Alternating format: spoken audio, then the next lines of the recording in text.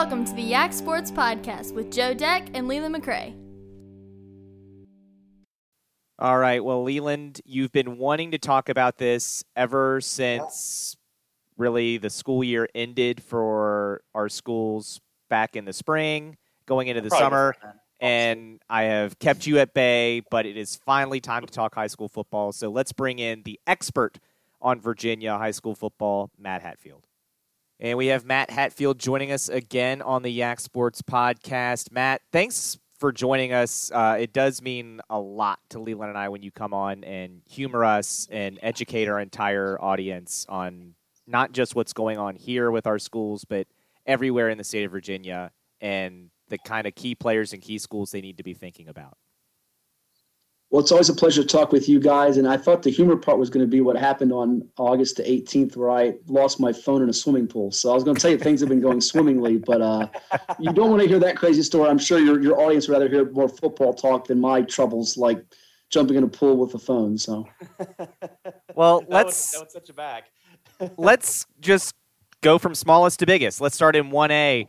Riverheads is on a mammoth streak. They have the longest active win streak in the country. They're going for potentially the record and longest winning streak all time in the state of Virginia if they can get past Lord Botetourt. But who are the challengers if there are going to be any challengers in Class 1 for Riverheads? Sure. I think the first one that comes to mind is the last team to beat them in the playoffs in Class 1, and that's Galax. It always seems like it is the Riverheads Galax Invitational to get to the championship, if you will. And those two are always just really pretty much on a collision course. They have some players to replace, and we know there's some changes at Riverheads, but not really that many changes because, obviously Ray Norcross has been there for an awful long time, and they have Caden Cash back to run the football. But in Galax's case, Shane Allen took over for Mark Dixon, who left to go to Pulaski. He's running into some health issues, but they're going to have a change under center at quarterback. They're still going to do what they do. Mason Cox comes in at QB. I think he's more than adequate to get the job done. They also had Tommy Jones battling with them. They run the football well. Their defense is solid. There are a couple teams, though, out west that I would caution people to watch out for. Holston was very close. They're still very defensive driven, but I'm not sure they get out of that region 1D. Grundy's got a really good ground attack with Ian Scammell. He's a 2,000-yard rusher. And anytime you can have a player that's like a 2,000-yard type of back, we saw it in Class 2 with King William last year with Damon Claiborne, who's now at Wake Forest. That player can maybe put his team on his back. They have a very big physical offensive line. So they're a team to watch out for. I'd also keep an eye out for King and Queen. King and Queen has another dynamic player leading the way for them. Actually, really two of them. Not only do they have a very, very talented running back to hand the football off to at King and Queen that I think can make a big difference, but their quarterback, Malik Holmes, is a young man that in 3 seasons, guys, has put up just some monster numbers to go with Cam Berry in the backfield. I mean, Holmes has literally accounted for in 3 seasons, we're talking about 6,200 yards, and he's accounted for 73 touchdowns. So he's a big-time, dynamic, dual-threat guy. And then one more team I would circle besides King and Queen I like a lot in Class 1, and that is Northumberland. I don't know that they get out of that region perhaps with Essex, but they have a young man who's a 4-star player going to Tennessee in Cam Selden. And in 3 games in the abbreviated spring season, he had 9 touchdowns. So you do the math. If he's able to play a full season and stay healthy, he's a guy that nobody can account for. Wide receiver, running back, touching the football. He's a player that if they got through that bracket with Essex and King and Queen and come out of the eastern side of the state, they could be really dangerous because they have a player who's just a mismatch difference maker. So there's a few teams to watch out for. When it all comes to, when it's all said and done, push comes to shove, I still think we're looking at Riverheads and Galax squaring off in December for the crown. So last year when you were on at this time, I think I approached you with bring me back down to earth. I'm saying that Riverheads can beat Lord Botetourt. And then Riverheads did beat Lord Botetourt, and I think opened up a lot of eyes across the state to what a lot of us local people know is that how good that program is and what kind of level they're capable of playing at. What's your view of the game this year? I mean, my personal view, and I've said on the podcast in weeks before, is that it's not any easier this year. I don't think last year makes this look like this is that much easier or anything.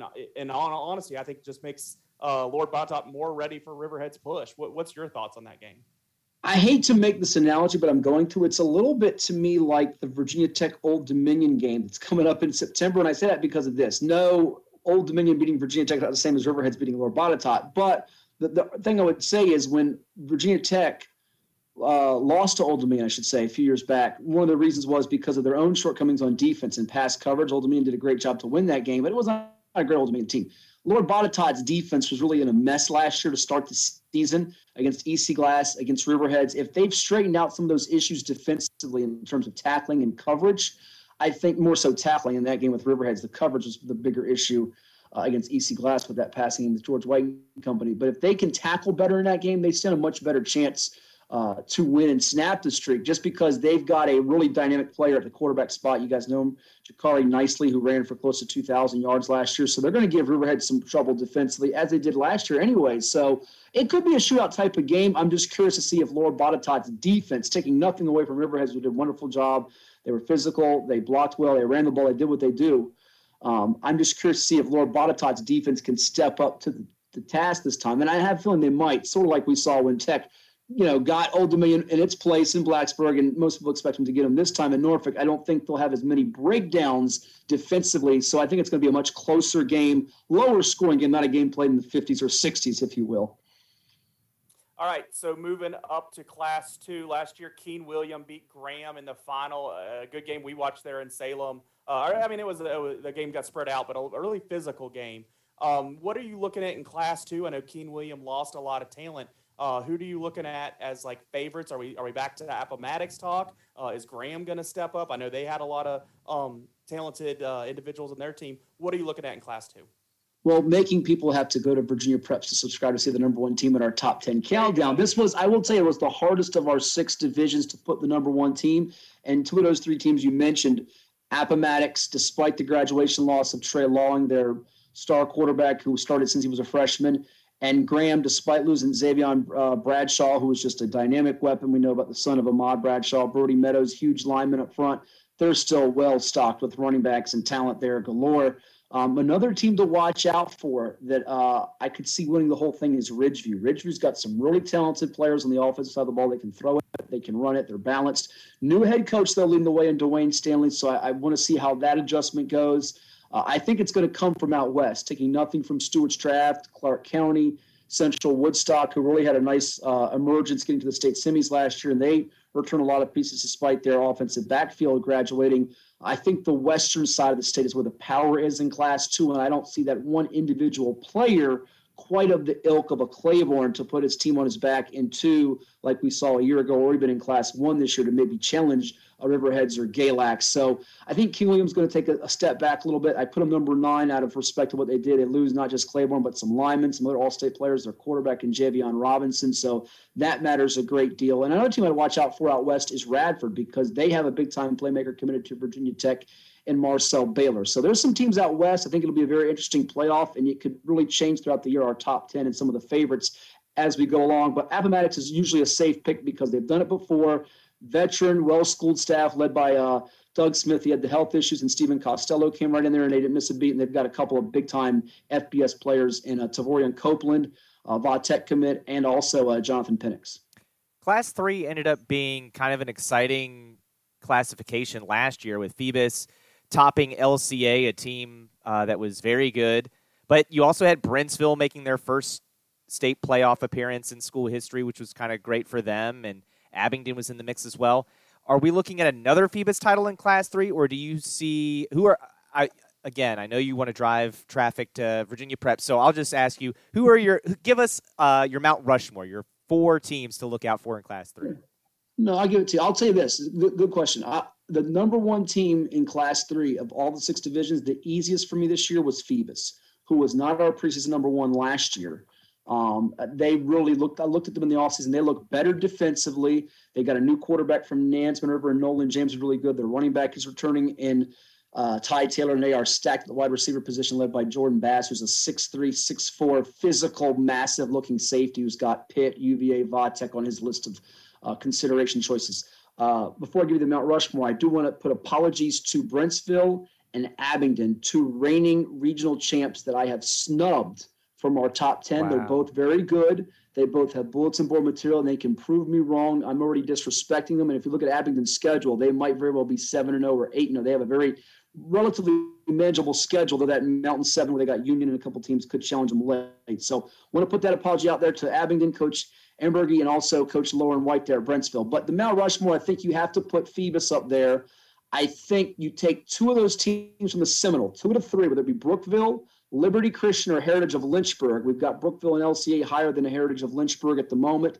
So take 2 of those teams, and that leaves me with one wild card spot for the Mount Rushmore. If I can cheat and have 5 here, it's going to come down to someone else from the East that might challenge Phoebus. You got Hopewell, a recent 2-time state champ, and Lake Taylor, a recent 3-time state champ, beat Stonebridge in a higher division, beat Salem in Division 4 when they were there, had a little bit of a down year, but remember, Hank Sawyer's done this before. He's no newbie on the scene. He had a down year before he won a state championship in 2012, and he has a 6'7" freak of nature of a wide receiver in Elijah Washington, who they call Moss. He's going to make one-handed catches all year long. If Lake Taylor can stay healthy and avoid depth issues, they could maybe give Phoebus a run for their money. So I'll go Phoebus, I'll go Brookville, I'll go LCA, and flip a coin. Hopewell heads, tails Lake Taylor. Okay. I like it. All right, Class 4, Varina beat Broad Run last year in a close game. We always look at Salem as being one of those Class 4 favorites. I assume they're going to be back up there in the talks again today, this year as well. But tell us about Class 4.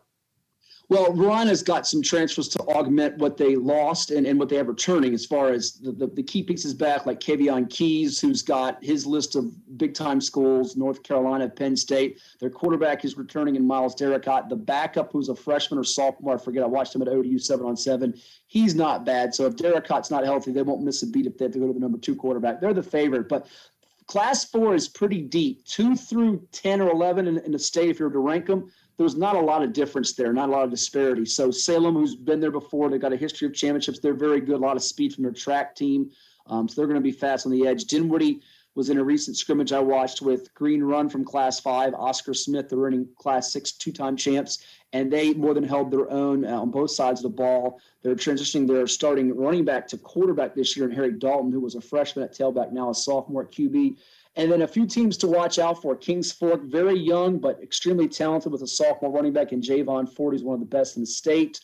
Louisa, they got one of my favorite defensive linemen in the state, and Quentin Spellman, a recent Towson commit. They got a freshman linebacker behind him who's not bad, and their quarterback, Landon Wilson, can sling it. And EC Glass has got the ability to throw the football. I think 4C might be the most up for grabs of those 4 regions, both with coaching changes. Broad Run had a coaching change with Coach Griffiths retiring, and then right here at the beginning of August, Coach Wheelbarger stepped down at Tuscarora. So those are 2 of the heavyweights out at 4C. Really up for grabs there. 4B is deep. King George has 2 stud receivers that are in the class of 2024, Mekhi White and Chance Wiggins. So if you get out of 4B, you're doing something good, and 4D is no slouch. So I think whoever comes out of those 2 regions are the favorites. Probably Varina and Salem, although if they got picked off because of injuries or somebody gets hot, it wouldn't stun me. All right, going to Class 5. It's Class 5, so I'll let you have a top 5 this time. Give us the 5 teams in Class 5 that our listeners, when we are doing the state championship broadcast in Salem, as long as Riverheads doesn't stumble, they'll hear us talking about ahead of that game. Well, 4 of those 5 are locks. You can almost take them to the bank guarantees. Really 3 of them for sure, I should say. However you want to order them, 1, 2, 3, Stonebridge, Highland Springs, and Maury. They've established themselves the last few years. They're all dominant. They're full of talent. I'm not going to bore your listeners to tell you all 25 Division I prospects each of them have. They're all very, very good with great coaches, and Mickey Thompson at Stonebridge, Lauren Johnson at Highland Springs, and Doreen McCain at Maury. Interestingly enough, though, 2 of those 3 break in new starting quarterbacks. I think they're more than capable in the case of Stonebridge and Maury. Highland Springs with multiple options at quarterback, Christian Martin back. So if you want to give somebody an edge, maybe Highland Springs with also that motivation of losing twice close to Stonebridge could have the edge this year. And plus, they're never outmatched athletically. Green Run, speaking of athletically, they're as fast and as athletic as anybody in the state. If they're disciplined and they can run the ball and stop the run come December, which was their issue in the state semi loss to Maury, then they have a great chance because at the wide receiver position, they match up with anybody, anywhere, anytime, and they have a new quarterback in Kevin White who can sling it and might throw for 4,000 this year. The fifth team is kind of a battle, and this was a toss-up for me between Kempsville, where I once went to school, didn't put them there. Wow. Mountain View. Can we call him a homer too? We call me a homer for No, he said he didn't put him there. That's the I difference, didn't put him Leland. there. Yeah. Didn't put him there. Daryl Cherry's done a great job turning around, much like you guys know about with Waynesboro in the state. Big turnaround. Kempsville had a 63-game losing streak, longest in the state, and they were a whisker away from going to states last year. Remarkable job by Daryl Cherry. Got a Duke commit and Quran Boyd, and also a kid that goes by the bus, a.k.a. Jerome Bettis and Naquan Washington Pierce. Cue the Chris Berman for me. But I'm going with Mountain View just because I think Coach Sorrentino, a Hall of Fame coach, a little bit more experience. I feel like they're really seasoned. The only problem for them is they got to run into Stonebridge at some point right in that region. And I think the Commonwealth teams will have them a little bit sharper medal-wise come playoff time. Syracuse committed running back Mike Daniels. So I'll give a slight edge to Mountain View as the fifth spot over Kempsville. Watch out for Riverbend, too, with a tight end going to Penn State and Matthias. Mega Barnwell. Whenever you got Mega and the bus, it's a good list. And Class 5 is the deepest in the state this year, even deeper than Class 6. Love it. Wow. So talking about those biggest schools in the state, Oscar Smith, is always on the list there. They won the state championship last year, taking on James Madison, and they took care of them pretty well. But let's talk about Class 6, who has something going there. Well, Leland, like I said in Class 3 with Abingdon and Brentsville, let me put my apologies out here right out front and center to Coach Counts at Madison. I left you out of the top 10. Don't think anything bad about your program. I just feel like you lost too much in a Concord district where you have Centerville and Westfield and Chantilly that's really tough. And Northern Virginia's got the power there in Class 6. Even though Oscar Smith is a top dog, everybody's chasing. And they've got some question marks this year for the first time in a while. New quarterback to replace Ethan Vasco, who's at Kansas. New running back to replace Kevon King, who's at Norfolk State. And they are deep at receiver. They still have some studs on defense, but they lost some key guys up front in the trenches. And Martin Woodsma, who's at Old Dominion. Caleb Jones, their monster on the defensive line, who's now at Navy. So Oscar Smith seems vulnerable. The problem is finding who's the team that can beat them, because it feels like a lot of those teams are equal in Northern Virginia and possibly their competition locally. Tidewater Richmond with Thomas Dale, Western Branch, who are on the come up. It just feels like when you walk into a building, much like you have with Riverheads and Highland Springs and Stonebridge, just that Oscar Smith aura and that mentality, that winning mindset, that culture, that environment. Sometimes teams are defeated or down before the game even starts. And I just feel like Chris Scott's going to have them right there at the end. Those sophomores and freshmen he's going to be playing a lot won't be true 10th graders, 9th graders by game 11, game 12, game 13. So I still give the nod to Oscar Smith. Watch out for South County. They're very balanced on offense. Their defense could be better. Freedom's got a lot of playmakers and speed on the outside. Centerville has a 2,600-yard running back in Isaiah Ragland, who's going to Villanova, and they've got coaching them John Shields, who was the defensive coordinator during Westfield's run of dominance. So Centerville's a team that you watch out for. They beat Oscar Smith many years ago. Their kids believe. And there's a couple teams like Colonial Forge and Patriot, Lake Braddock, that could be in the mix there. So, Class 6 could have some twists and turns along the way. Oscar Smith's still the team to beat, but I do feel like the two teams that are most intriguing to me to watch out for are Centerville, because they've got some history, and it feels like that they've been building for this year with a senior-laden class. And then Western Branch, who's in Oscar Smith's district, they have maybe the best receiver in Tidewater and Paul Billups, who's going to make his announcement soon of either Michigan State, UNC, or Virginia Tech, and the running back in Shamik Blizzard. Always good to have a running back named Blizzard when it gets colder to come November, December. They could be, a team that's on the rise, trying to knock off Oscar Smith and could pull off, an upset in a lot of people's minds. So those are two teams to watch out for in Class 6 as we get closer to playoff time. So overlooking everything in the state, you brought up a lot of teams that weren't in the state playoffs last year that fell short in like a region championship or before. I want you to pick the one that you're most confident that wasn't in the state playoffs last year, didn't play in a semifinal or final last year. What's the one team in the state that you would have the most confidence saying that's my lock to come off the board and win a state championship this year across all the classifications? Lock to win a state championship. That's like the most lock. The best chance. The person that takes the book from last year and says, well, those are the favorites. What's the team that would surprise them the most?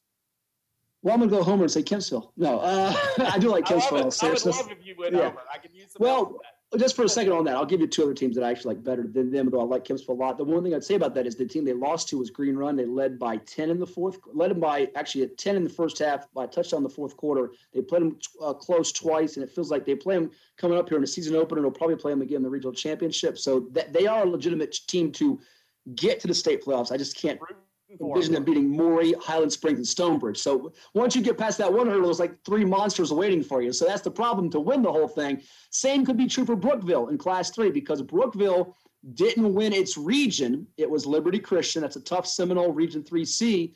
Problem is, if you get through that, you still might have Phoebus waiting for you in December at Liberty University. So I like Brookville's team a lot. I think Coach John Meeks and his defensive coordinator, Dane Washburn and company have got a great team. They're doing a lot of good things.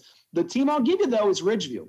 Ridgeview's been building for a few years in Class 2. They had that running back, if you recall, Trenton Atkins, who went to Toledo, was setting all kinds of records, 6,000, 7,000 yards rushing.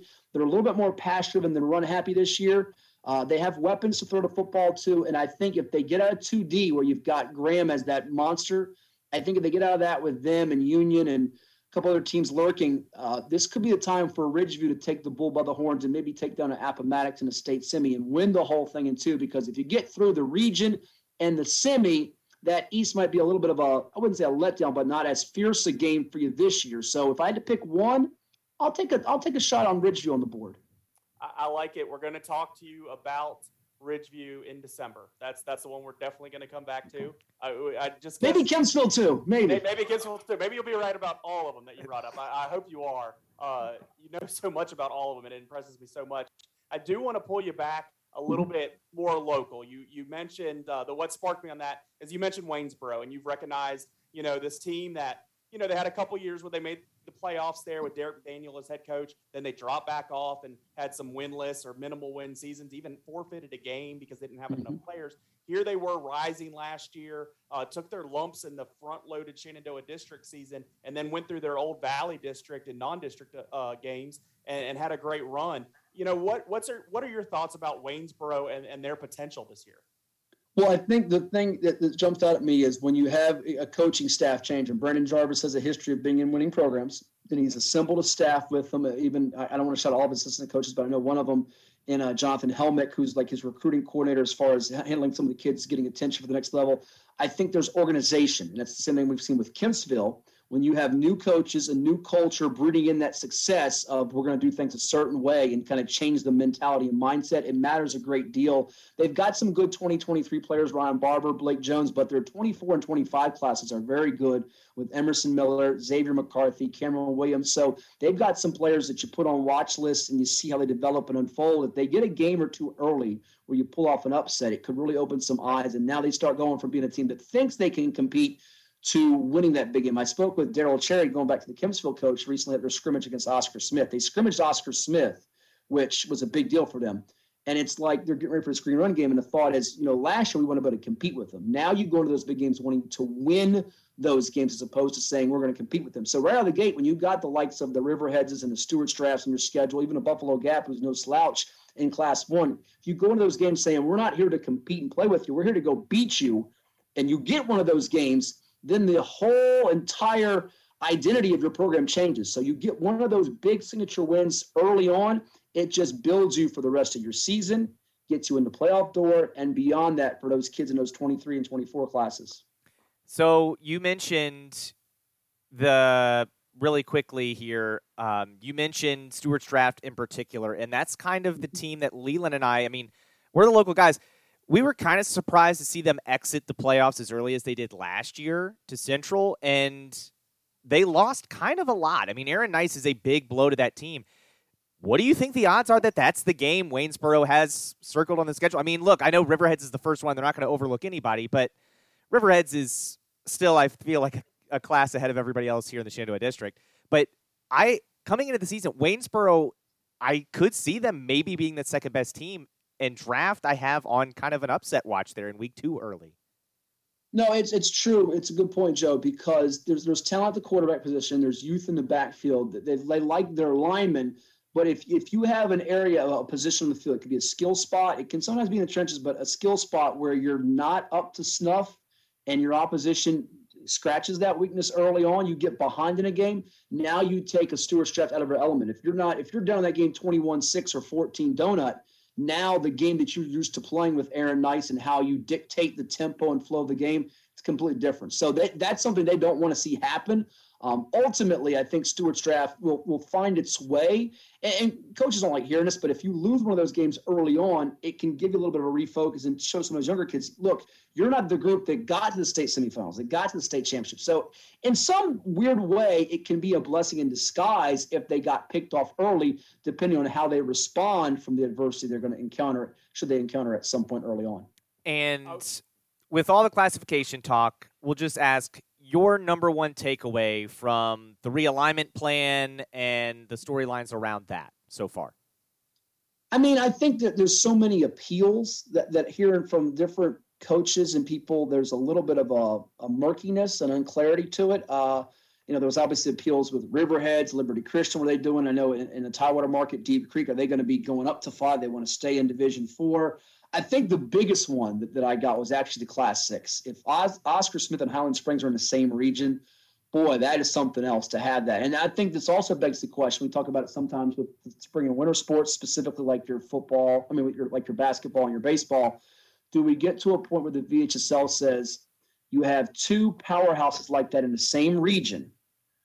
Do we do something to cross-bracket it to get two teams from a region in it? Because you have regions, I don't mean to be mean here, but there are regions, you want to call it one year a 3B or a 1B or a 4C that aren't as strong as others. And you're not always getting the true measure of the 4 best teams or at the very end, the 2 best teams playing for the state championship. So they have to take a harder look at that. And I think the biggest thing I've taken away from it, and I don't know how the VHSL feels, the administrators, the athletic directors, is the coaches want to have some say in this. I know that you have to do things based off your realignment numbers, enrollment, but the coaches have not had as much input, and I think it's frustrating them more and more that they're not clued into some of these decisions that are being made and how things are going, and to get their input and pick their brains a little bit on how we can make things better, more equitable, and even more enjoyable for the fans, the players, the coaches, everyone involved. Well, Matt, I love having you on. Every time we have you, you shoot off so much information in such a quick amount of time, and your knowledge of the teams in our area always impresses me because I sit here every week staring at information in our teams, and you still seem to, that and more from our area and across the state. So I always appreciate you coming on. Thank you so much for coming on. Good luck with your coverage this season. I know everybody will be clicking over to Virginia Preps to see these articles you're talking about, but also, get on those message boards and say nonsense like they do on those message boards. So I appreciate all that you do cover in high school athletics and coming on this podcast. Hey, Joe, Leland, it's a pleasure. We always enjoy the fun, the nonsense. Keep up the great work you guys do for high school football, high school sports in your neck of the woods. And maybe next time we come on, we can talk about some law and order, which I always love. Hey, here we go. Always good. We were battling the clock this time, so we appreciate that. Have a good one. Take care, guys.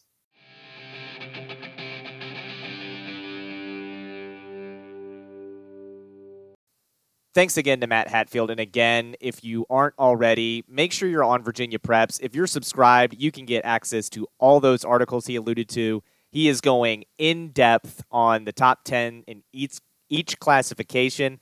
So for our local fans, Class 1, Class 2, even Class 3, that's where you're going to get a lot of information on these teams from around the state and your teams. But then also, if you're just a fan of high school football, want to know where the next great college stars that are going to be from Virginia are playing and how they're doing in high school before they get to college, he's your man. It's a great website. If you're unfamiliar, you need to get familiar. That's just a staple of high school football right there, virginiapreps.com. All right, Joe, let's dig into the local stuff. This is what I've prepared for. I'm not prepared to talk about Hopewell as much as Matt Hatfield is, or Kempsville. But let's dive in. We're going to go through team by team. Everybody's going to get talk about here. So stick with us here as we're going through them. We're going to kind of go in order of how people finished last year. And so that means starting with with Riverheads, where we left off. And with Riverheads, you talk about the consistency that they've had in that program. You had Coach Robert Casto there for 26 years. Well, now a coaching change, and this coaching change stuck. It wasn't just a 3-month coaching change. It was one where we're actually going to see a different head coach coaching the game. but it's not that different. It's Coach Ray Norcross coming in. He's been the defensive coordinator for the entire Casto run. He was with the program before Casto was head coach, before Casto got there. He went to school at Riverheads. He's an alum. So he absolutely bleeds red, and now it's his team. But all the early indications are he's looking to run a very similar ship, and why wouldn't you? You want to keep things going the same for a team that's averaging 45 points a game and only giving up 10 points a game, for a team that hasn't lost in the last 50, for a team that's won the last 6 straight state championships. Why would you change it? So they come in. Obviously, Caden Cook-Cash is that star player that everybody's talking about. We've been talking about him since he was a freshman. He's still only a junior. It's going to be more of the same for Riverheads this year as when we talk about winning, but it's just the drama of the season of how are they looking early, especially with the switch up at head coach. And then also the 50-game win record will be on the line every game. They were trying to go for 51 against Waynesboro, 52 against Perry McClure, which would tie the state record, and then 53 that would break it against Lord Botetourt, who, respect to all the other opponents, Lord Botetourt does look to be their hardest opponent of the season. Yeah, that's the game, right? Right. That's the only game on the schedule, barring a series of injuries, that Riverheads needs to worry about. No offense to anyone else in the area here.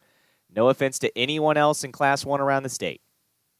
But you don't have a prayer. Like, it's Riverheads, and then it's Lord Botetourt. That was the big game last year. Riverheads ended up pulling away, winning in a pretty dominant second half for them. And then, I mean, we talked about it a little bit with Matt Hatfield there. The question is, can Lord Botetourt improve enough to beat Riverheads this year? Is Riverheads, did they lose enough where Lord Botetourt's going to be able to maybe come up and surprise them? I am sure Riverheads is going to be prepared for that game. I said last year I thought they were going to get run out of the stadium. I was dead wrong. They absolutely hung with Lord Botetourt in the first half, and then in the second half pulled away from Lord Botetourt. And so I think this is not only the toughest game of the year for Riverheads. I think if you're in the area, barring that you have a kid playing at another school, this is the game to be at. I think there is no other option. So, look at that game for a minute, and then I do want to talk about the rest of the schedule. But when you look at that game, I do think there was a physicality factor that happened in that game last year that I think surprised Lord Botetourt. I think Lord Botetourt, okay, Riverheads has won a lot, but they haven't played boys as big as us yet and as tough as us. And very early in that game, Riverheads made it very clear that they were ready for that challenge. And I think that surprised their players. I think there was some mental aspect going along with the physicality there that kind of took over that game. And when they came out in the third quarter and Riverheads still just punched them right in the mouth coming out of the second half, that it made them look at things different. They will not be surprised like that this year. That said, last year they had a lot of talent on that team. And not saying that they don't have a lot of talent on the team this year, but a lot of that talent is gone to the next level, D1 level, going to Virginia Tech, 2 of them. Other players going around the state. I do wonder if we just are kind of at an evened out situation here. Lord Botetourt's not going to be surprised by the physicality. They're going on the road into Riverheads territory where their radar might be a little more on than a home game like it was last year. So I do think I just don't see the shifters that much in any direction. And for a game last year that was tight at halftime, very tight at halftime, I think it can be tight at halftime this year and tight late this year. I don't necessarily just assume because I say things are the same, the score will be the same. I think that game could go very, similarly tight-wise. I'd be surprised if we're in as high scoring, like Matt Hatfield alluded to. But I could see it being very tight the whole way. So I of course, nervous for Riverheads in that game being the homer that I claim to be. But I do think everybody around the state won't be as shocked if Riverheads wins that game this year. I think a lot of people will be picking them this year, where last year it really didn't seem like anybody was. So I do think that's the game circled on the schedule for Riverheads. But you say no one else has a chance. I do say Stuarts Draft plays Riverheads better than any other team in this area. Last year, they were the two closest games of the season when they played each other. They know each other too well. So even if Riverheads has won every time they faced each other since 2016, so they're on a run right here beating them, that is the team that knows them the best. Now, Draft has all kinds of questions. We'll get to that when we preview them. But they play them in the last game of the season like they have a lot in these last recent years.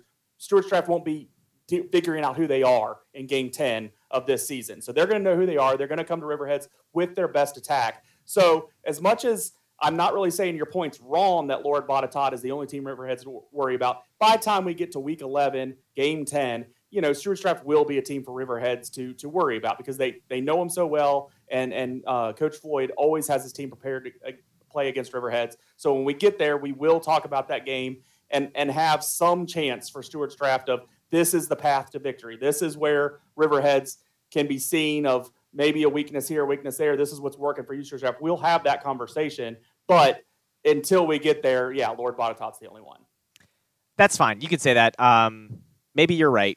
I am more worried about Stuarts Draft week 2 than I am Stuarts Draft against Riverheads right now. I don't worry about what happens if a unicorn barges into my townhome, and right now I am not worried about what happens if Stuarts Draft plays Riverheads.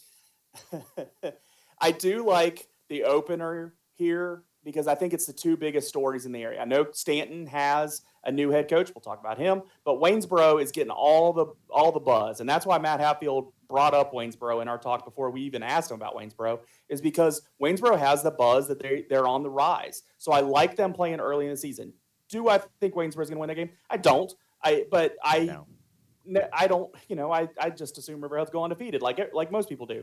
But I am excited about that game. We'll be covering on ESPN 1240 The Boss. And it's the two biggest stories in the area right out of the gate, getting to face off early. And I think it's good for Waynesboro to kind of get that game out of the way is, hey, this is as hard a team as you're going to be seeing this year, legitimately. I mean, they might, if they make it deep into the playoffs, maybe I'll eat my words. But during the regular season, they're not going to see somebody tougher than Riverhead. So I like that, not only get that measure and stick in there early, but also get it out of the way early. So if it doesn't go the way that they all want, because I'm sure they're all in the locker room this week with their plans to beat Riverheads, and they should be. They should go out to that game thinking they can win, but get that out of the way so then they can go into the next game with confidence with, hey, we took on that challenge, maybe early they're in that game. Maybe they have something to build off there, and they can go into that second game. But we'll talk more about Waynesboro later. But Riverheads, the main story, Caden Cook-Cash coming back.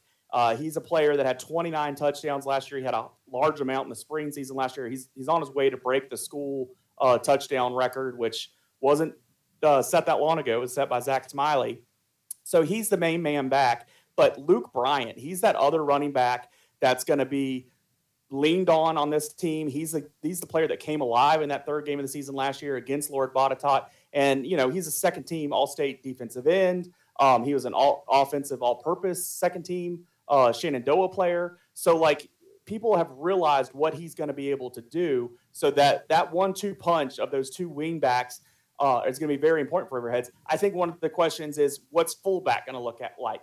That's one of their biggest losses is losing Cole Burton to graduation. He was, an all-state level player.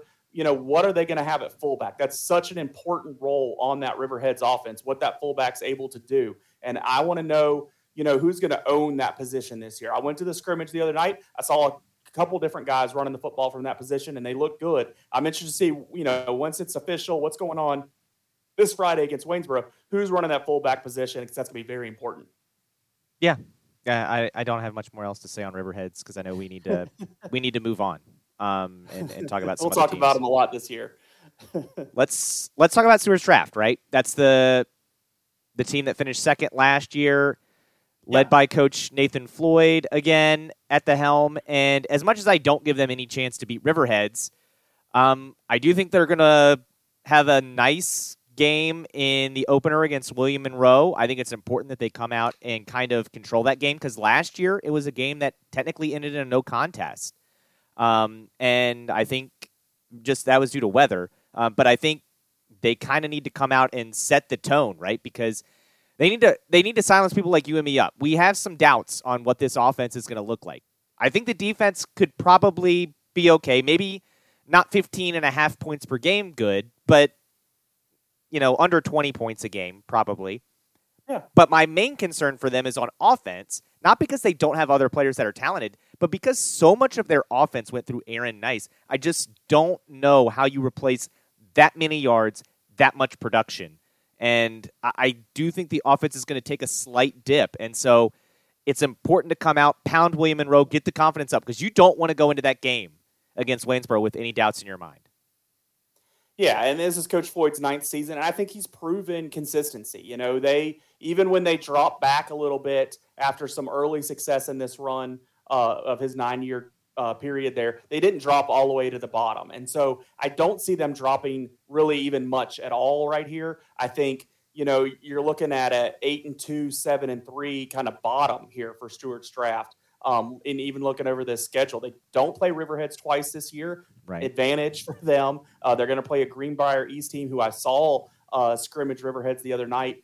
Stuart's draft will take care of that team, no problem. But the offense is definitely the biggest question. This is a team that averaged 31 points a game last season, and it was on the back of Aaron Nice. And when it wasn't Aaron Nice, it was Xavier Grigsby doing something crazy with the football or something like that. Simeon Balzer running the football well. And all those guys are gone. Every name I just said is gone. So the only name, the Landon Graber, the freshman quarterback from last year, he's back. But this is a team that doesn't prefer to throw the ball. And so how is he able to use the little bit of throwing that they're going to do to open up that offense for some running backs that we're not as familiar with yet? So I'm really interested to see how that goes. I think you can look at names up front like Chris Watkins and Kyle Coffey very early here to establish the run game from the offensive line. I think those guys' success will help us learn some of these running backs that will be filling in the void of Aaron Nice, and it'll go from there. I did like what Isaiah Bell did last year. He got some touchdowns late in the season. That was helping spread out that offense. He is back, so that connection from number 12 to number 20 is still going to be there. So offensively, those are the names we know, but there's a lot unknown offensively. Defense, I'm really not worried. I actually do think they might, I think they might be closer to 15 points a game than 20 points a game this season. If they are closer to 20 points a game, I think that's when we start talking about them being a 7-3 football team. I think they're going to lose, more than just the Riverheads game. And like you said, that Waynesboro game early could be one of them. So I do think this defense, though, brings back a lot with Troy Thompson, Deshaun Brooks, Coffey up front. Fannin Vance used to play quarterback. He's a fierce guy on defense. His name gets called a lot in these games. So I think it's going to be really important for them to keep that defensive number low, because I'm just not sure that they can keep their offensive number up. Yeah, and again, I think you're right. That if it's closer to 20, we're talking 7-3. If it's closer to 15, like it was last year, potentially 9-1. Yeah, potentially 9-1.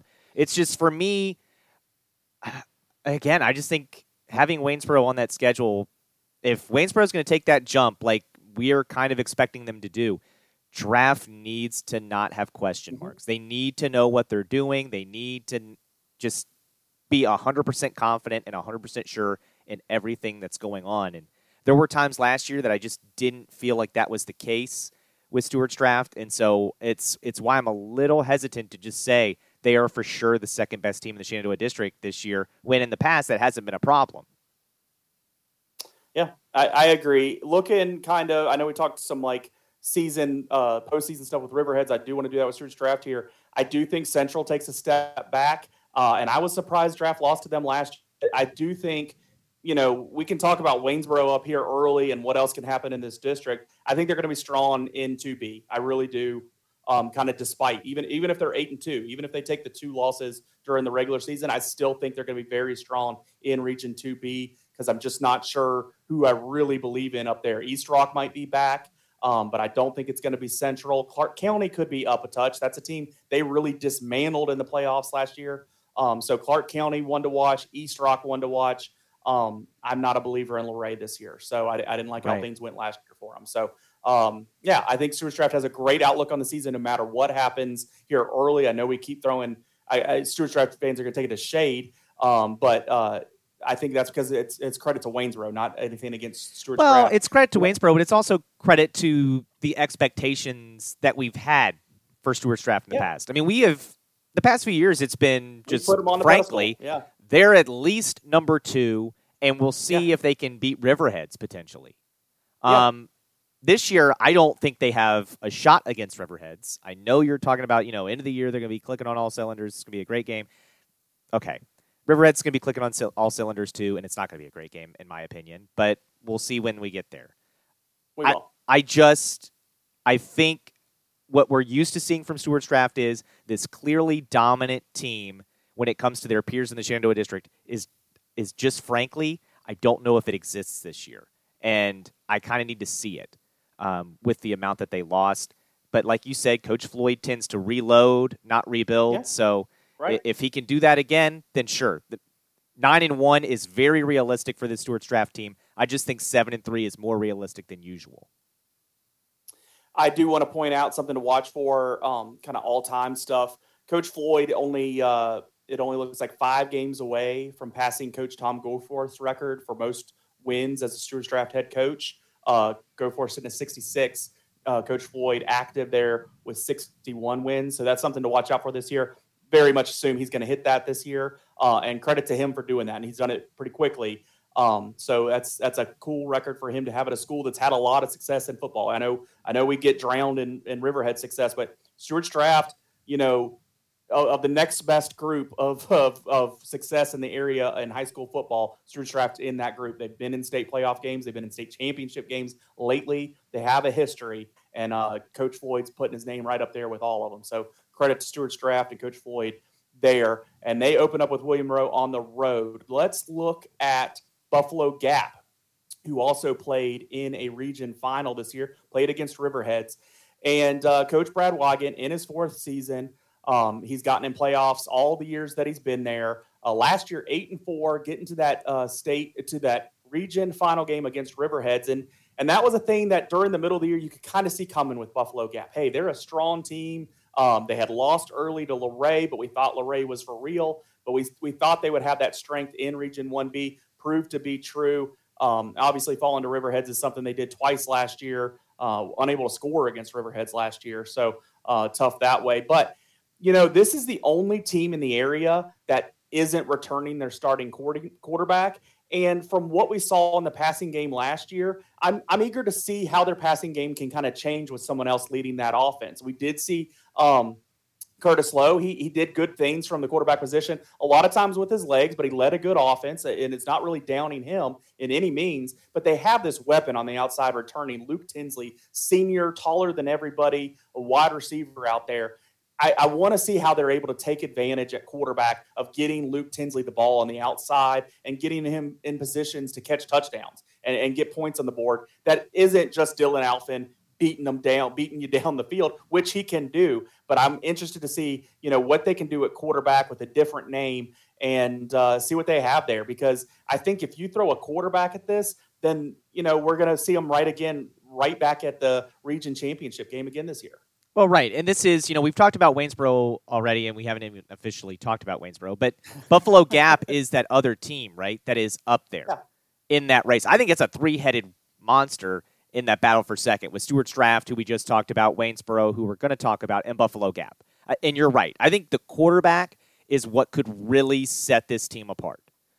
If they have just a mediocre passing game, Luke Tinsley will make that an above-average passing game if the quarterback can just get the ball in his general vicinity because he has the height advantage. Because he, in addition to being taller, will go up and get a ball and then run away from defenders. He is a phenomenal talent. Buffalo Gap has got to find a way to get him the ball more because, yes, Dylan Alphin's going to run you over. Jeffrey Hildebrand can run around you, but you need that threat to keep people from just crowding the box like they do every time they play Buffalo Gap on okay, you want to run the ball, that's fine. When you play the Stuarts Drafts, who have a great defense and can just shove guys in the box and match you at the line, and you play the Riverheads, who can do that to you, how are you going to try to throw something at them that's going to catch them off guard? It needs to be with the passing game, and it needs to be to Luke Tinsley, who can absolutely be somebody who can take the top off of both of those defenses at times. And I think Buffalo Gap knew that problem last year. I think that's why we saw some of the decisions they made early in the season. I think by late, obviously, they knew what they had. But I think even early, they knew, hey, we're playing a running back at quarterback here because that's the talent we have on the field, and we're trying to get everybody out there that has the talent. I hope they've been able to develop an arm since then. I've heard they have a JV player moving up that is more capable of throwing the football than we've seen them use in these last couple of years. So I'm eager to see that. I wonder if it'll be that kid. I wonder if they're going to mix time. But I am interested to see what happens there. Looking at their schedule, open up with James River. I think a game that they're favored to win, especially at home. They really took care of James River last year. Luray is that game I'd like to see them get back. That was a tight game, 13-12 ball game last year. Luray started out 4-0, 5-0 on the season last year. We all thought they were for real, so we excused that loss. Well, then Luray goes on the rest of the season to lose every game in their district there. And I'm just not a believer in Luray, so I think Buffalo Gap has to win that game. But then moving ahead 2 weeks to that East Rock game, that's a game I start to wonder if they're going to be able to knock that team off, because I do think East Rock's going to be back on the rise with their new head coach. So I think they could be in a similar spot this year midway through the season. That mid game of the season, that game 5 for them is against Waynesboro. You've already talked about that. That's one of those where are we going to finish games? That's right. The three-headed monster there that you're talking about. So I think they're going to be 3-1, maybe 4-0 going into that football game, rooting for 4-0 in that football game, because I think Waynesboro will be, proven itself by that point. They'll have already gotten through the Riverheads and draft games. I think they'll be looking to really prove what they are, and that'll be an interesting one. And that was a game Gap won handedly last year. Yeah. And we were kind of disappointed with Waynesboro at that point because they had already shown a little interest. Even in the losses early for Waynesboro, I took some value in that. Riverheads game, the quarterback looked good. Second game, he was injured. After that, they looked good. So I think that Gap Waynesboro game might be the game of the season in the district, where we usually give that to Riverheads and Stuarts Draft at the end of the season. I think their Gap Waynesboro right now is the game has my biggest circle on it. Maybe, yeah, that's a good call. I don't disagree. The biggest difference there, and I do think it's an advantage that Buffalo Gap hasn't necessarily lost, is in the trenches. They dominated Waynesboro at the line, and Waynesboro just had nothing, no answer. They couldn't stop them. I'm not sure that has changed. So that could help Buffalo Gap there. But you did mention East Rock. I kind of agree with you. I think they're going to beat Luray this year, but East Rock is one I'm not so sure they're going to beat again. Man, what a gauntlet they have in that middle of the schedule with Waynesboro, Riverheads, Draft. That's the big three, and you play them all right in a row, right in the middle of the season. It's going to be make or break time for Buffalo Gap. We'll know what they are. Yeah, and this is a team, and if anybody from their fan base is going to understand what I'm saying, if there's any players listening, maybe take it to heart. This is a team that we've seen get in some bigger games, and there's just those on the field mistakes, usually with a penalty involved, that end up killing them. And we need to see that leave Buffalo Gap. It's carried over. It was before Brad Wigan. It's still there. And I'm not saying it's necessarily dirty play, but it's just these penalties that just don't make sense, and they're always at the worst time. They just got to be gone. I hope that was a point of emphasis in the offseason, because I think that that Wilson game 2 years ago in the spring, that was a game that absolutely cost them. And I think there was times last year where I could see little mistakes. The Stuarts Draft game, there was some penalties in that game. You were calling that one on the radio, and there was penalties that affected them there. So I want to see that gone from Buffalo Gap, and I think that could improve their win-loss record if they do. I agree with you, but let's talk about Wilson Memorial now. Coach Drew Bugden. Wilson's going to be sitting here like, wait a minute, you said the gauntlet of 3 and you didn't say our name.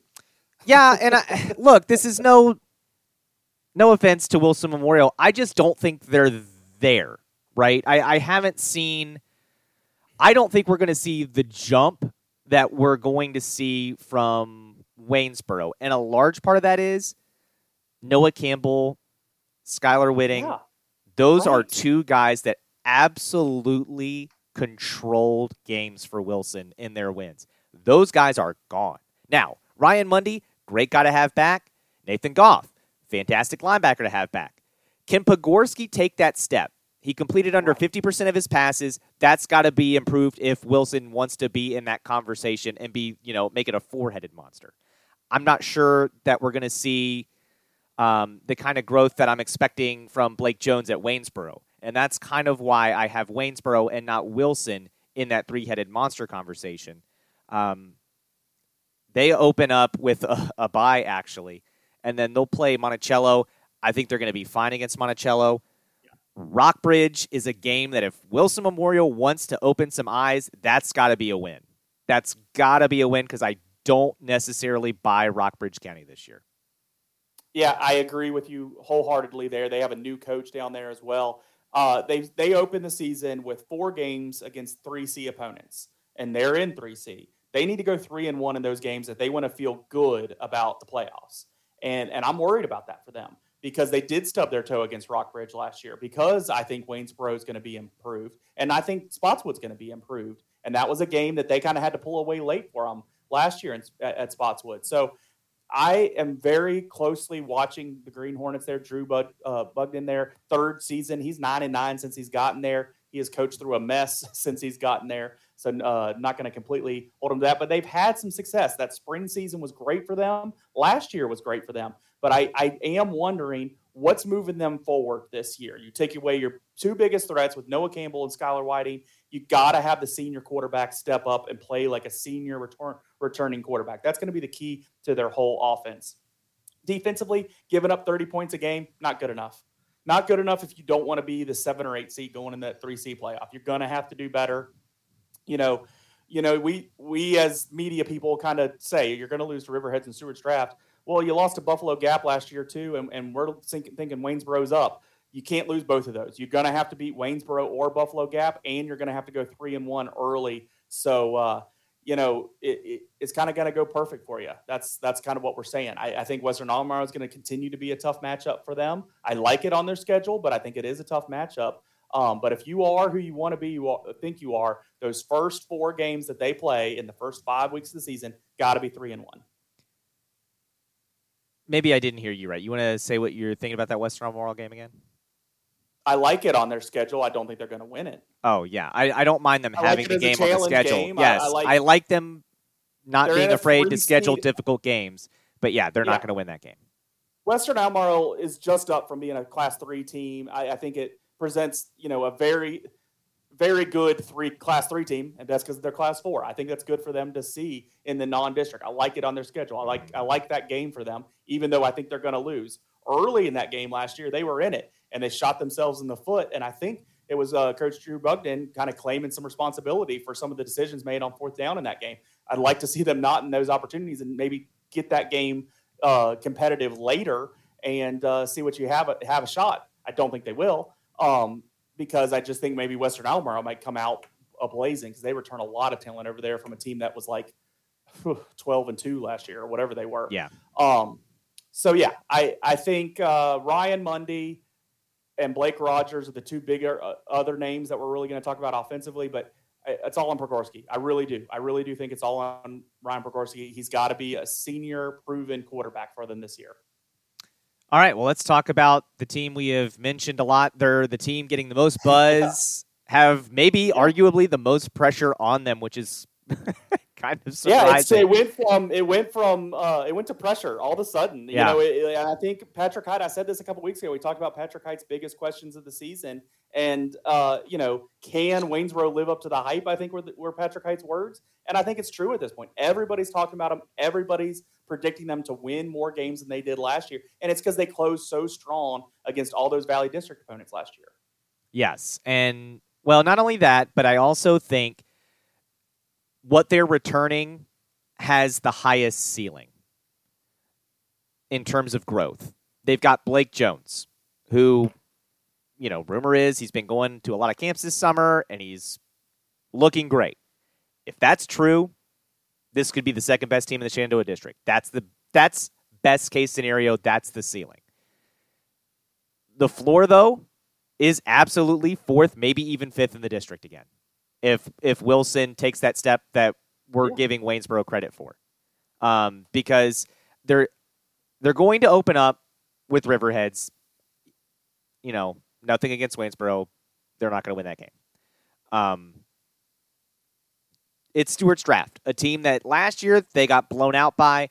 But again, we've touched on Draft loses a lot. Waynesboro brings back a lot. Can Waynesboro get ahead of Stewart's Draft? Like Matt Hatfield said, can they get up early on Stewart's Draft and take Stewart's Draft out of their comfort zone? They don't like to pass. Can they make Stewart's Draft have to pass the ball?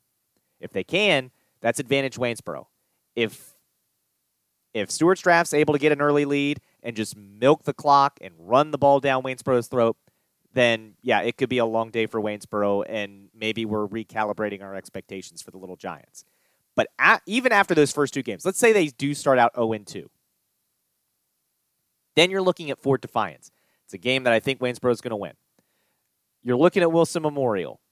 We'll see what happens there. Wilson Memorial, kind of like Stewart's Draft, lost a very high percentage of their offense. I think Waynesboro is going to have enough to win that game this year at home. So I've got them now 2-2. And this is right now, if they drop the first two games, which we'll see how I feel when week 2 comes around. Stanton is a win, I think. Buffalo Gap is that big game. It's the big game.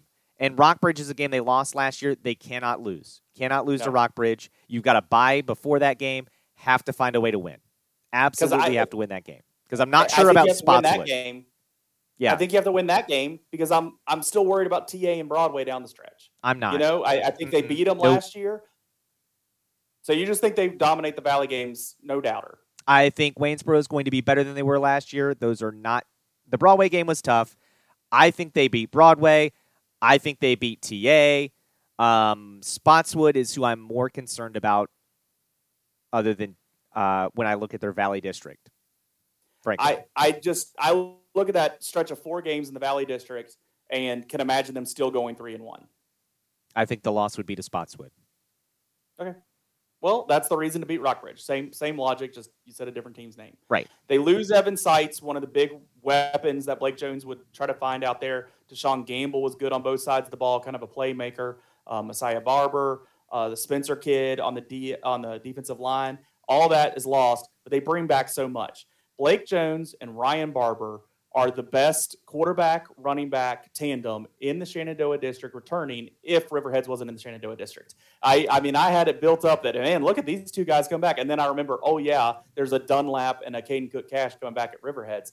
So take them out of the mix. Past that, you got Blake Jones and Ryan Barber, I think, setting themselves apart because you don't have Noah Campbell at Wilson anymore, and he was so dominant last year. Ryan Barber, great on the stat book last year. I think he finished the season with the regular season with the most yards, second in touchdowns. So he had a great year. You'd like to see his yards per carry up a little bit. We look at Riverheads and they return 2 guys that averaged over 10 yards a carry in their backfield. You want to see Ryan Barber get his average, above 10 yards a carry and further. And that's really what's going to help this offense move and allow Blake Jones to have those opportunities to receivers on the outside, like Emerson Miller, like Omir Foster. Those are some guys that he's going to be looking at. So all that'll be good. You had the Talon Henderson kid coming back as a senior. He was a first-team Shenandoah player last year. He will be again this year. He's going to help on both lines, protect his quarterback, and make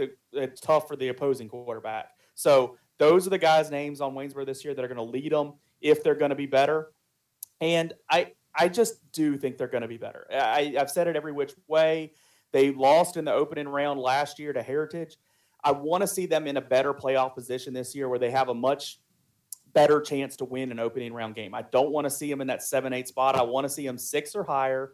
And, if they go 4-0 against those Valley District teams, we're probably talking about them hosting a playoff game.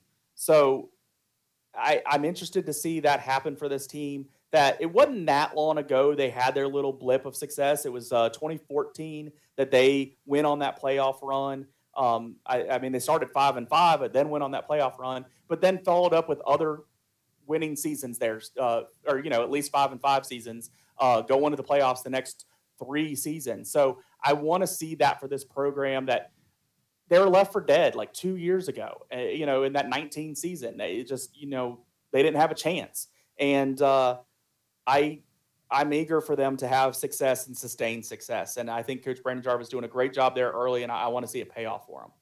I do too. And I think this is a big year for them. But let's move on to Stanton and the Storm. New coach, Michael Bell, in his first season, taking over for Jacob Phillips. And really, this is a team that Coach Bell's going to have his work cut out. It was a rough year last year at 3-7. That being said, they have a bye week to start week 1, so it's an extra week of practice before you get into the season. And then those first 2 games kind of set up pretty nicely for him with Covington and Page County. And we talked about, I'm not a huge believer in Rockbridge this year. My only question is, I don't know if Stanton is 39 points better than what happened against Rockbridge. But that's a game that, hey, if Stanton is clicking and things are going, they have weapons, right? Like Walker Darby is a good quarterback. Walker Darby is a very good quarterback. You just have to give him time. You just have to give him a little bit of time. Any time last year. Every time we covered him, he didn't have time. He led the district by far in passing. He had 1,200 yards passing. The next best person had 781. He was the second team quarterback in the district. He had 13 touchdowns. He can do it for you. You just got to give him time to do more of that and give him a running game. I thought last year they never really settled into a running game. They had a couple different guys running the ball. I do think they had injuries and guys off the field for other reasons last year that they need to not have. And I think the freshness at Stanton excites me. I like that Coach Bell has been on the staff for so long. He was there under Tibbs. He was there under Jarelmo, the longest Stanton's ever gone into the playoffs and go into that state championship game. And then he was there under Phillips, and I'm sure saw some of the stuff that wasn't going right for him and maybe saw the reasons why. And with a fresh voice at the varsity head coach level, he's maybe able to address that. So I'm excited about what Stanton can do. My problem with Stanton is, we're going to talk about what teams can kind of improve on what they did last year. I'm just not seeing where multiple more victories are on the schedule for them. And that's the nature of this district. They beat Fort Defiance in the district last year. That's the only one they got. Can they beat Wilson? Can they overcome Wilson? I think that's a tall ask. Can they beat Harrisonburg? I don't see that happening. That was a game last year they did keep within reach. There was only a 16-0 game. They held Harrisonburg to 16 points. You tell me that going into that week, I said Stanton wins that game. They just weren't able to put any points on themselves. So I just don't know where multiple more victories are coming. My number 1 is looking at Rockbridge. I guess my number 2 is maybe Wilson, and I don't like saying that. So I just don't see where they can vastly improve on their record. But if they improve at all, if they go to 4-6 from 3-7, huge win for Coach Michael Bell in his first season. And you can really look at things moving in the right direction if that's able to happen. I mean, this is a team that went to the playoffs 14 straight years through Jarelmo's time there. I mean, under Tibbs and Jarelmo, all kinds of success during the regular season, getting themselves into the playoffs, getting themselves a chance. They haven't had that since then. You need to reestablish that. And I think Coach Bell can be the guy to do that. I know he's going to have good control of that team. And I think he has a little bit of a, militant style at his demeanor towards handling the kids, behavior and stuff. I think I'd like to see if that can work. I don't think Coach Phillips had that. I think Coach Phillips is a great coach. I think he's going to end up doing great things over at Bath County. I'm happy for him to go home, but I do think a fresh voice, fresh approach in there might help, and especially from a guy that's seen success and less than success in his time there on the staff. So moving on to Fort Defiance, looking at Coach Rolfe, he's going into his 14th season there. They were 1-9 last year. Kind of like we just touched on with Stanton, looking at their schedule, I'm not sure where you pick up wins that you didn't get last year unless we're talking about Stanton. All right. And then we'll see what happens with Rockbridge. Rockbridge, the game was an exciting end last year. They ended up pulling it out at the very end. Kind of a really big pass play to win them the game. That was a playoff team. I mean, it wasn't like they beat a Rockbridge team that really disappointed everybody. That was a playoff team that beat other teams. They're a team that beat Waynesboro down the stretch. So, they were able to get a big victory. I think a lot of those kids can go into the season with that understanding that they're capable of beating teams. But yeah, I agree with you. I don't see where the wins are coming off the page here. And honestly, I think for Fort, I don't want to crush hopes and dreams before the season even starts. But, man, I think the ceiling is 2, and the floor is 0. I mean, I don't like Rockbridge, but I just need to see Fort Defiance. I need to see the offense be better than it was, just flat out. And the defense. I mean, the defense is giving up 40 points a game. The offense is scoring under 10 points a game. It's got to be better. It's got to be better. Get both of those numbers closer to 20. yeah, exactly. TA, I don't love TA this year, but I'm not sure Fort's going to have what it takes to win that game. Liberty Bedford, Waynesboro, Liberty Bedford is not a program that's in some kind of magnificent direction. They weren't very good last year. I don't think they have a lot of hopes of being a lot better this year. My problem is I look at that and Fort lost to them 42-0 last year. So how do you turn that around 42 points? Yeah, and so it comes to Rockbridge, who, again, I've touched on multiple times. I don't think it's going to be great this year, but you kind of needed a big play very late in the game to even win that game. So can you win it again? Were in it, sure. Yeah. Could you lose it? Absolutely. And then I just think the other teams in the district are going to be a problem for them. And you look at that next team up from you, that's Stanton. You lost that game by 20 points last year. That wasn't all that close. So I'm just not sure we're going to see the kind of improvement that maybe Fort fans are hoping for. Again, as we say with all our teams, I hope my ceiling projections are wrong and they go out and win all their games. But I'm not sure with Fort that that's a realistic hope here. They lose Riley Miller. They still have Trey Miller there, sophomore. He was quarterback last year. He was returning, like the whole district has returning quarterbacks. Bradley Hebb is going to be a weapon, a young weapon that they go after. They're both of those guys sophomores. Then you also have Barb, the junior, Carter Fink. There's other guys. I remember seeing in the article there, Coach Evers, Colvin. Coach Rolf there was saying how they had other guys there that they were really looking at. The Noah Michael and the William Brooks, both of those guys able to do something. Also the Armentrout kid. So this is a team, though, the whole story I heard last year, I just wanted to get those names out there. I heard last year they're young, they're learning, that Rockbridge was supposed to be an indicator that they were doing better, and I think it was. But they're still young. They're still juniors. They're not senior-led by any means this year. So how much did it pay off last year? How much did you get out of that? And I think that they can be vastly improved this year. I really do. I just don't know if the record's going to show a vast improvement. I don't think when you look at 1-9 and maybe a 2-8, and that's what you're putting as their ceiling. I'm not arguing with you. I don't think that shows vast improvement. I think they're going to be better, but the wins, when you're losing games by 40 points, you can be better and lose them by 25. So hopefully we're wrong. I mean, this is a team just a couple years ago surprised everybody and delivered back-to-back 5-5 seasons. That was great. I hope they do that. I hope they make us eat our words here and go 5-5 this year. It would surprise me, but I'd love it. But we just haven't seen something to grab onto to predict something like that happening because he only scored 9.8 points a game last year. So I hear you. It's tough. It's tough. And I talked about them going 5-5. They didn't even make the playoffs those years because Region 3 is so tough. So to kind of review and wrap up this conversation, I want to we probably touched on these points here, but what team do you most likely think could improve on their win record for the regular season from last year? Riverhead's at 10, Giraffe had, we'll call it 9. Well, they can't. Yeah. Riverheads can't improve. I mean, the best they can do is improve. We're looking down below this. Buffalo Gap was 7-3 going into the playoffs. Wilson and Waynesboro were both with 5 wins. Stanton had 3. Ford had 1. Which one of those teams do you think has the best chance in improving on that win record? Well, I mean, I would be an idiot not to say Waynesboro. I've been talking about them all night. I think Waynesboro has the best chance to improve on 5 wins. I agree. I would say Wilson is probably the next best to improve their win total.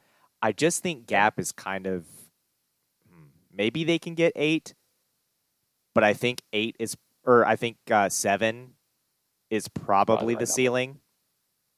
And I I've already touched on draft. 9's the ceiling, and I think the floor is 6. Like, so, well, maybe not 6, maybe 7, but I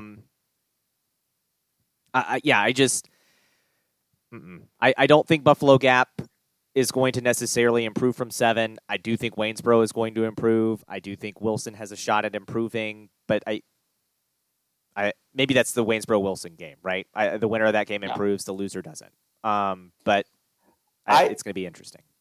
I really like Stanton to get one more win. I think they're going to be improved. I like their quarterback coming back. I think they're going to find one more win in there somewhere that surprises us. I usually give this kind of credit to Buffalo Gap. I just am not feeling that this year, so I'm going to give that credit to Stanton. They're going to win one game that we don't expect them to. So you got them with Wilson, 4. That's what I said. It's hard to find on the schedule, but I just think they're going to surprise us somewhere. Wilson is the team that I think might go 4-6. If I had to pick one team to win less. Oh, that's right. I was supposed to do that too, didn't I? I said that. I said draft. On the bottom of there. I don't want to go to the bottom of that and say it's going to get worse.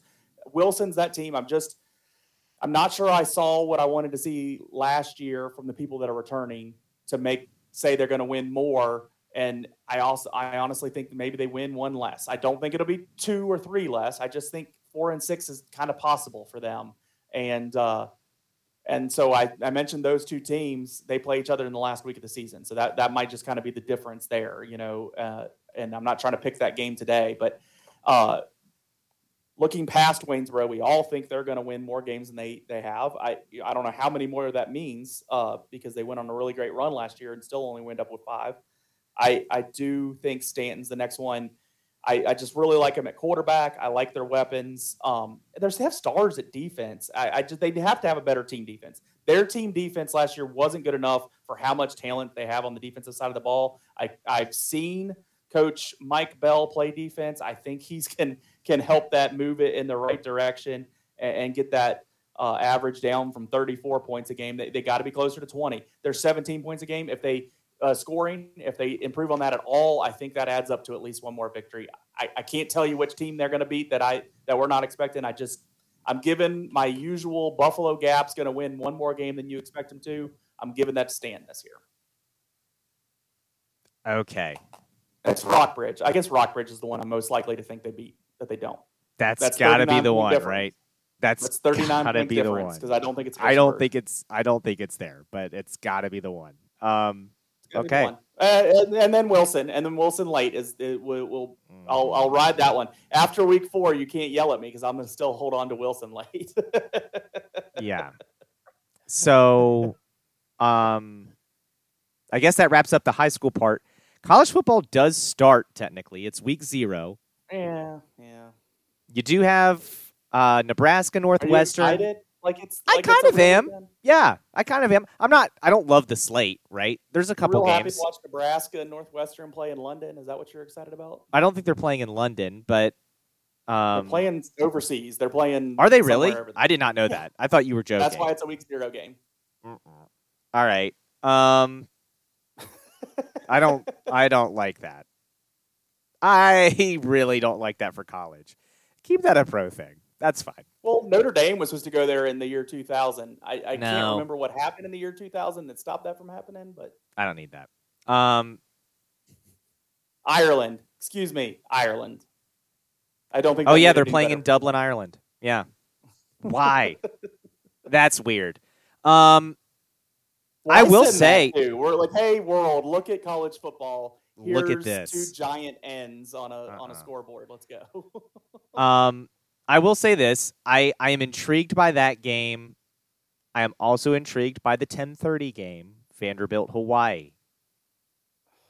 What was that quarter? Brennan. Brennan's not quarterback for. That's fine. I don't need him to be the quarterback. It's been a solid decade and a half since he has. I don't need him to be the quarterback.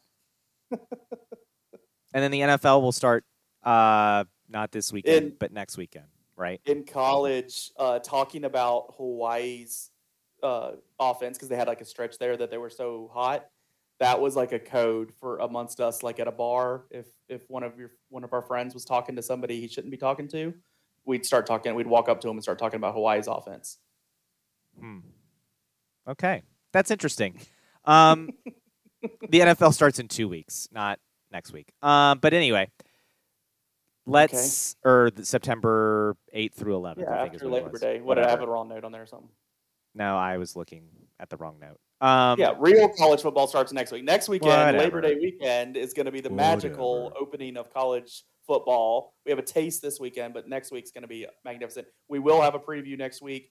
We're supposed to have Barber on next week to talk some college football. We're excited about that. We always have great guests here at the beginning of football seasons because we bring in our go-to guys that know everything. But yeah, I mean, I'm gonna watch the Nebraska game this week. I just am not excited about it. Can Scott Frost keep his job into week 2? That's maybe. I guess you get left on the runway in Ireland. It's a lot different than when you get left in like Ames, Iowa. That's true. You've got a whole other host of problems if you get left on the tarmac overseas in Ireland. But what I want to say is, with high school football starting and technically college football starting this weekend, want to introduce a segment that our friend, you're going to hate it, but Rob, our friend of the podcast, Rob, wanted to introduce it, mainly because he thinks you're going to hate it. You're going to hate it. Called Jostradamus, where I give you what I'm looking into and what I think are locks for the week. So how many of these we're going to get? 50? No, you're only getting 3 this week. Okay. I think your high school lock, I mean, obviously I go with Riverheads, but I won't do that. I think Stewart's Draft is a lock to win this week. I know Stewart's Draft fans probably don't love this episode. They don't love our review of what could happen to them this year.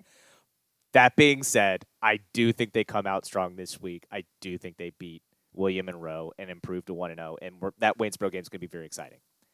I don't think you're that far out on a ledge on that one. Well, you're welcome. I'm not impressed yet. How about this? You're going to hate these two then. Nebraska Northwestern. Nebraska Northwestern. Nebraska's -13. Nope. I like Northwestern plus 13. I like Northwestern to cover. Woo! And then I don't Vanderbilt. think we'll get Dan on the podcast again. Vanderbilt is a 6.5-point favorite against Hawaii. I like Hawaii outright in that game. There you go. Outright. Okay. I'll take those two because you're going against a line there, so it's a little. Those lines are there for a reason. Indeed. So Hawaii's a lock, is what you just said. I think Hawaii upsets Vanderbilt. That's because you know what that is. It's the SEC. It's them going to play Hawaii. Hawaii's not very good. But Hawaii is Vanderbilt terrible, is not the SEC, and they've got to go to Hawaii. You know the last time Vanderbilt played at 10:30? Neither did they. I don't know if Vanderbilt's ever played at 10:30 before. What has Hawaii done these? I mean, Hawaii's been down, right? Hawaii always plays tough at Hawaii, though. It's Hawaii. They're going to beat Vanderbilt. Like, how tough are you when you're 3-9? Like, tough. They're Vanderbilt tough. They're tough enough to beat Vanderbilt. Vanderbilt is not good. Vanderbilt's also not the SEC. Bowl games. Before 2021, they were in bowl games 4 or 5 years. So, okay, they haven't been down as much. I'm not going to argue that one. For Dan's sake, I hope Nebraska covers at least. Or not. I don't. What? Northwestern's favored, right? No. Nebraska is -13. They are a 13-point favorite. I just don't think Nebraska can win by 13. Against Northwestern. Nebraska wins, but I don't think it's by 13. Okay. I might have misunderstood what you had there, but that's fine. Okay. All right. So I got you. All right. I wasn't prepared for a segment like this to like beat back with you with like, well, you had 3 things. Here's my one that's actually going to be right. So I'm going to pick Riverheads. No, I don't. I'm not like that. You want Buffalo Gap? That's your other team. Buffalo Gap's out there. I could have picked beat them. James River. Ooh. I don't even know if they have anything in the high school level. I'll tweet mine before Friday, and then next week Wow. I'll come prepared to combat you in this. Well, next week's better with better college football games, and Next week we have plenty, but I'll get something out by Friday just to have something on the board. And so watch your Twitter, everybody, and make sure you know what I combat you with your 3 things that very easily could happen. Like that's that the crazy. point. That's Looking not into the that future, crazy. I'm telling you what's going to happen. One's a All dog, right. and the other one I'm taking points. So There you go. All right. You've been watching. I know you watched some games from You watched a game from Williamsport. Have you watched multiple games from Williamsport? no. I've watched a little bit, less than probably normal. I just haven't been. I wasn't home much this weekend. I think that was the big deal. I could see myself watching some on the weekend coming up, especially being around, watching the beginning of this exciting college football season from Ireland. Right. But you watched the Orioles game down there, and I like that game. I like that they have it. I think I said that last year. I think it's a cool thing. Pittsburgh played it a couple of years ago when it was kind of a newer thing, and it's like, like the Beatles come to town because all the little leaguers are seeing all their major league players there. I think this year had a little, maybe slightly better star power than some of the years have. And that helps that the Orioles are pretty good this, playing a lot better this year. But I like that game. It's kind of, I make sure the TV's on that game, and when I can watch it on the big TV and have volume, I have that too. So I like that they have that game. What was your review? Have you watched any of those? I don't think you've watched that game much. I watched the first one. I haven't watched many of the others. I did watch last night because the Orioles were playing, and it was on national TV, so I didn't have to, look at another screen that's not my TV to watch it. But it was a good game. The Orioles ended up winning, which is the best part about it. It was exciting. How do I say this? The best part for me was Buster Olney having to sit there and take it all in as the Orioles beat Boston, a team he loves. We found out Buster Olney has been getting banned from Baltimore locker rooms when he was employed by the Baltimore Sun, which is funny and also not surprising. So he's just hated Baltimore his entire life. But to be serious, it was an Adley Rutschman love fest, and kind of justifiably so. When you put those numbers up there, you see where he compares with other catchers, where he's ranking among AL rookies. And mind you, the Mariners rookie, Julio Rodriguez, was up kind of at the beginning of the season. Adley Rutschman was injured at the beginning of the season, and then took a couple weeks before he started clicking at the major league level. And now he is already starting to catch him in a lot of categories, passing him in some. So that guy is as advertised. Adley Rutschman's going to be a monster. The question is, can the O's fill in those holes they need to in the offseason? And what happens the rest of the way down the stretch? I don't know if they're going to have enough to make the playoffs. I really hope they do. I'm just not sure it's going to happen this year. I think they are positioned perfectly for next season. I love watching the Yankees collapse and having that's been fun. Watching Boone slam tables and get really angry. That's been amazing. Watching Garrett Cole have temper tantrums, I live for it. But it's really cool that the Orioles are doing well. I was the most fans ever at the Little League game in the history of the game this year. They must have added bleachers. I think it's been sold out every other year, so they must have added bleachers. So that's right. Good. But what did you think? I like the presentation. I've watched, I think, each one of them. Maybe missed one of them. I think they said this was year 5, so I could believe that I missed one. But I tend to watch it. I like that aspect of it. I think it shows you're seeing some of the reactions and the kids seeing their major league talent right in front of them. I think that's some of the highlights that I like about the Little League World Series, like those kind of attitudes, that kind of showcase. I like. You and I were watching at the same time when I think we both watched the whole thing.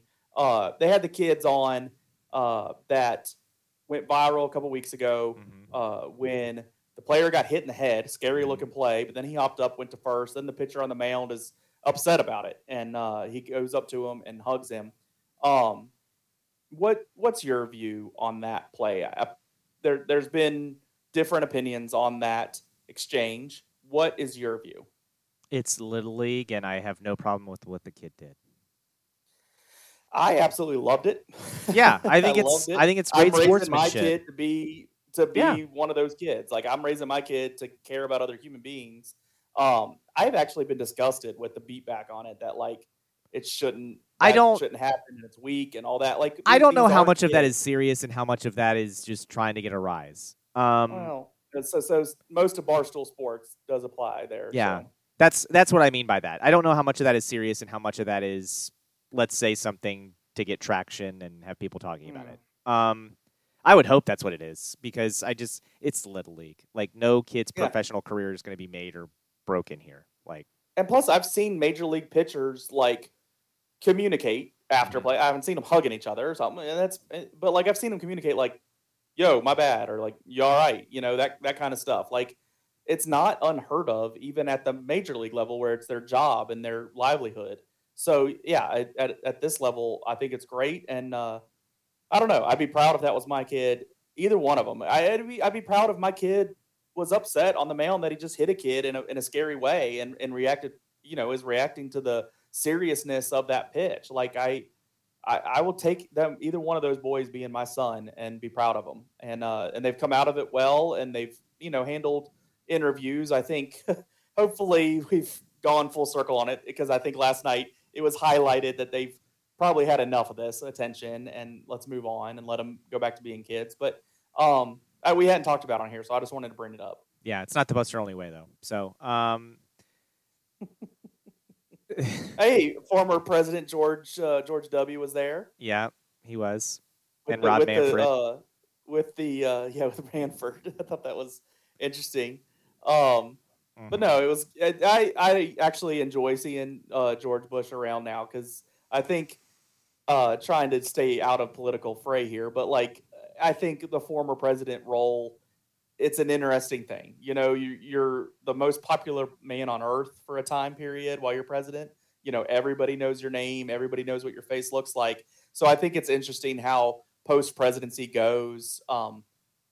I've always paid attention to that. You got Jimmy Carter out there building houses, and I don't know. It's just interesting to see what old presidents do. So seeing George W. Bush show up at a baseball game, especially a Little League baseball game, just seems kind of fitting. So I thought it was cool to see him. Yeah, I agreed. I thought, I think he is very much enjoying post-presidency life. Sure. And he's he has heavily no involved with part into baseball. politics. Right, he's heavily involved with baseball, so that's why he's there. And then Rob Manfred's up there, and in today's political climate, it's hard to find somebody maybe more polarizing than a former president, but ESPN did it. So, congrats to ESPN. But I mean, W is a lot less polarizing than he used to be. So I think it was cool. I think past president can do that. But yeah, and past presidency, I mean, being post presidency in your life. Yeah. I mean, because people just stop caring. But I also wanted to bring up, with soccer going on, that we can't. I knew we couldn't avoid one without a soccer talk. Yeah, Liverpool lost. Do today? They lost. It was bad. They lost to a team in Man United who's their rival, has struggled mightily all year. I was making fun of them. I said a thing to you and Rob, like, just laughing. And then today I was just like, oh, not great. I don't like where we are right now. I do not like it at all. We have 2 draws and this loss that hurt. I'm not going to fire Jurgen Klopp. Like, I'm not that serious, but it's not going well. And we got to change something with the lineup, and some guys are going to have to start playing better, or, we're going to have to fill in some roles. Yeah, I saw the score, and I knew you weren't going to be happy. What I noticed today that it was interesting was I didn't know Obi-Wan Season 2 was coming in so quick. No, great. I know when they set out for Obi-Wan Season 1, that it was like a limited series, and I think their intent was only one season. And from what I understood, what they did during filming, when they decided that it was going to be a season 2, that they kind of saved some stuff and whatnot. So, Oh my God. it must have been at least in the back of their minds, somewhat, especially for it to come out this quick. Because I'm excited that it's coming out this quick. I know you're not excited about it at all because you don't need the story to be told. But I almost I understand your point. Like I understand your point of why we don't need Obi-Wan season 2. And so let's just get it out of the way, because then we can get Mandalorian back, and that's a story that can take us in different directions than we even know. And because we know how Obi-Wan ends, we know where he gets to. No, we don't, because they're going to mess this up, because that's what they do. In the name of making money, that they're going to mess it up. That's what they're going to do. They've already started doing it in season 1. The fact that they're like, oh, it's going to be a limited series, and then they're like, wait, we have a cash cow. Let's make 2 seasons. Oh, and then let's just take the scraps from season 1 that weren't good enough and throw those in. Like, man, they're doing a great job selling me on season 2. Here's what I hope. I hope season 2 is a tire fire. I hope it's awful. It gets ripped, panned universally, and Disney loses money on it. And then they just give up on the project. That's what I want, because otherwise they're going to drive it right into the ground and just keep on doing it. If there's enough people out there that are like, oh, we just want more Obi-Wan.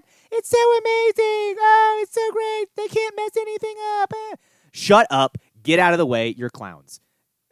So the last time they had that situation happen in the Star Wars universe, it was called Solo. Yup. The Han Solo movie. And that's what kept them from making the Obi-Wan movie that they had teed up. And it was going to be the storyline that we've already seen, including some of what we're about to see. So they already had this story put together, both sides of it, back then, and then they held off, and then they pared it down and let's do this limited series. But I think they had to have it in the back of their mind. If they were this capable of this quickly moving to a season 2, I think they must have had it in the back of their mind. So, like I said, I'm glad it's coming up quick, and also then get out of the way of Mandalorian. I mean, I don't know.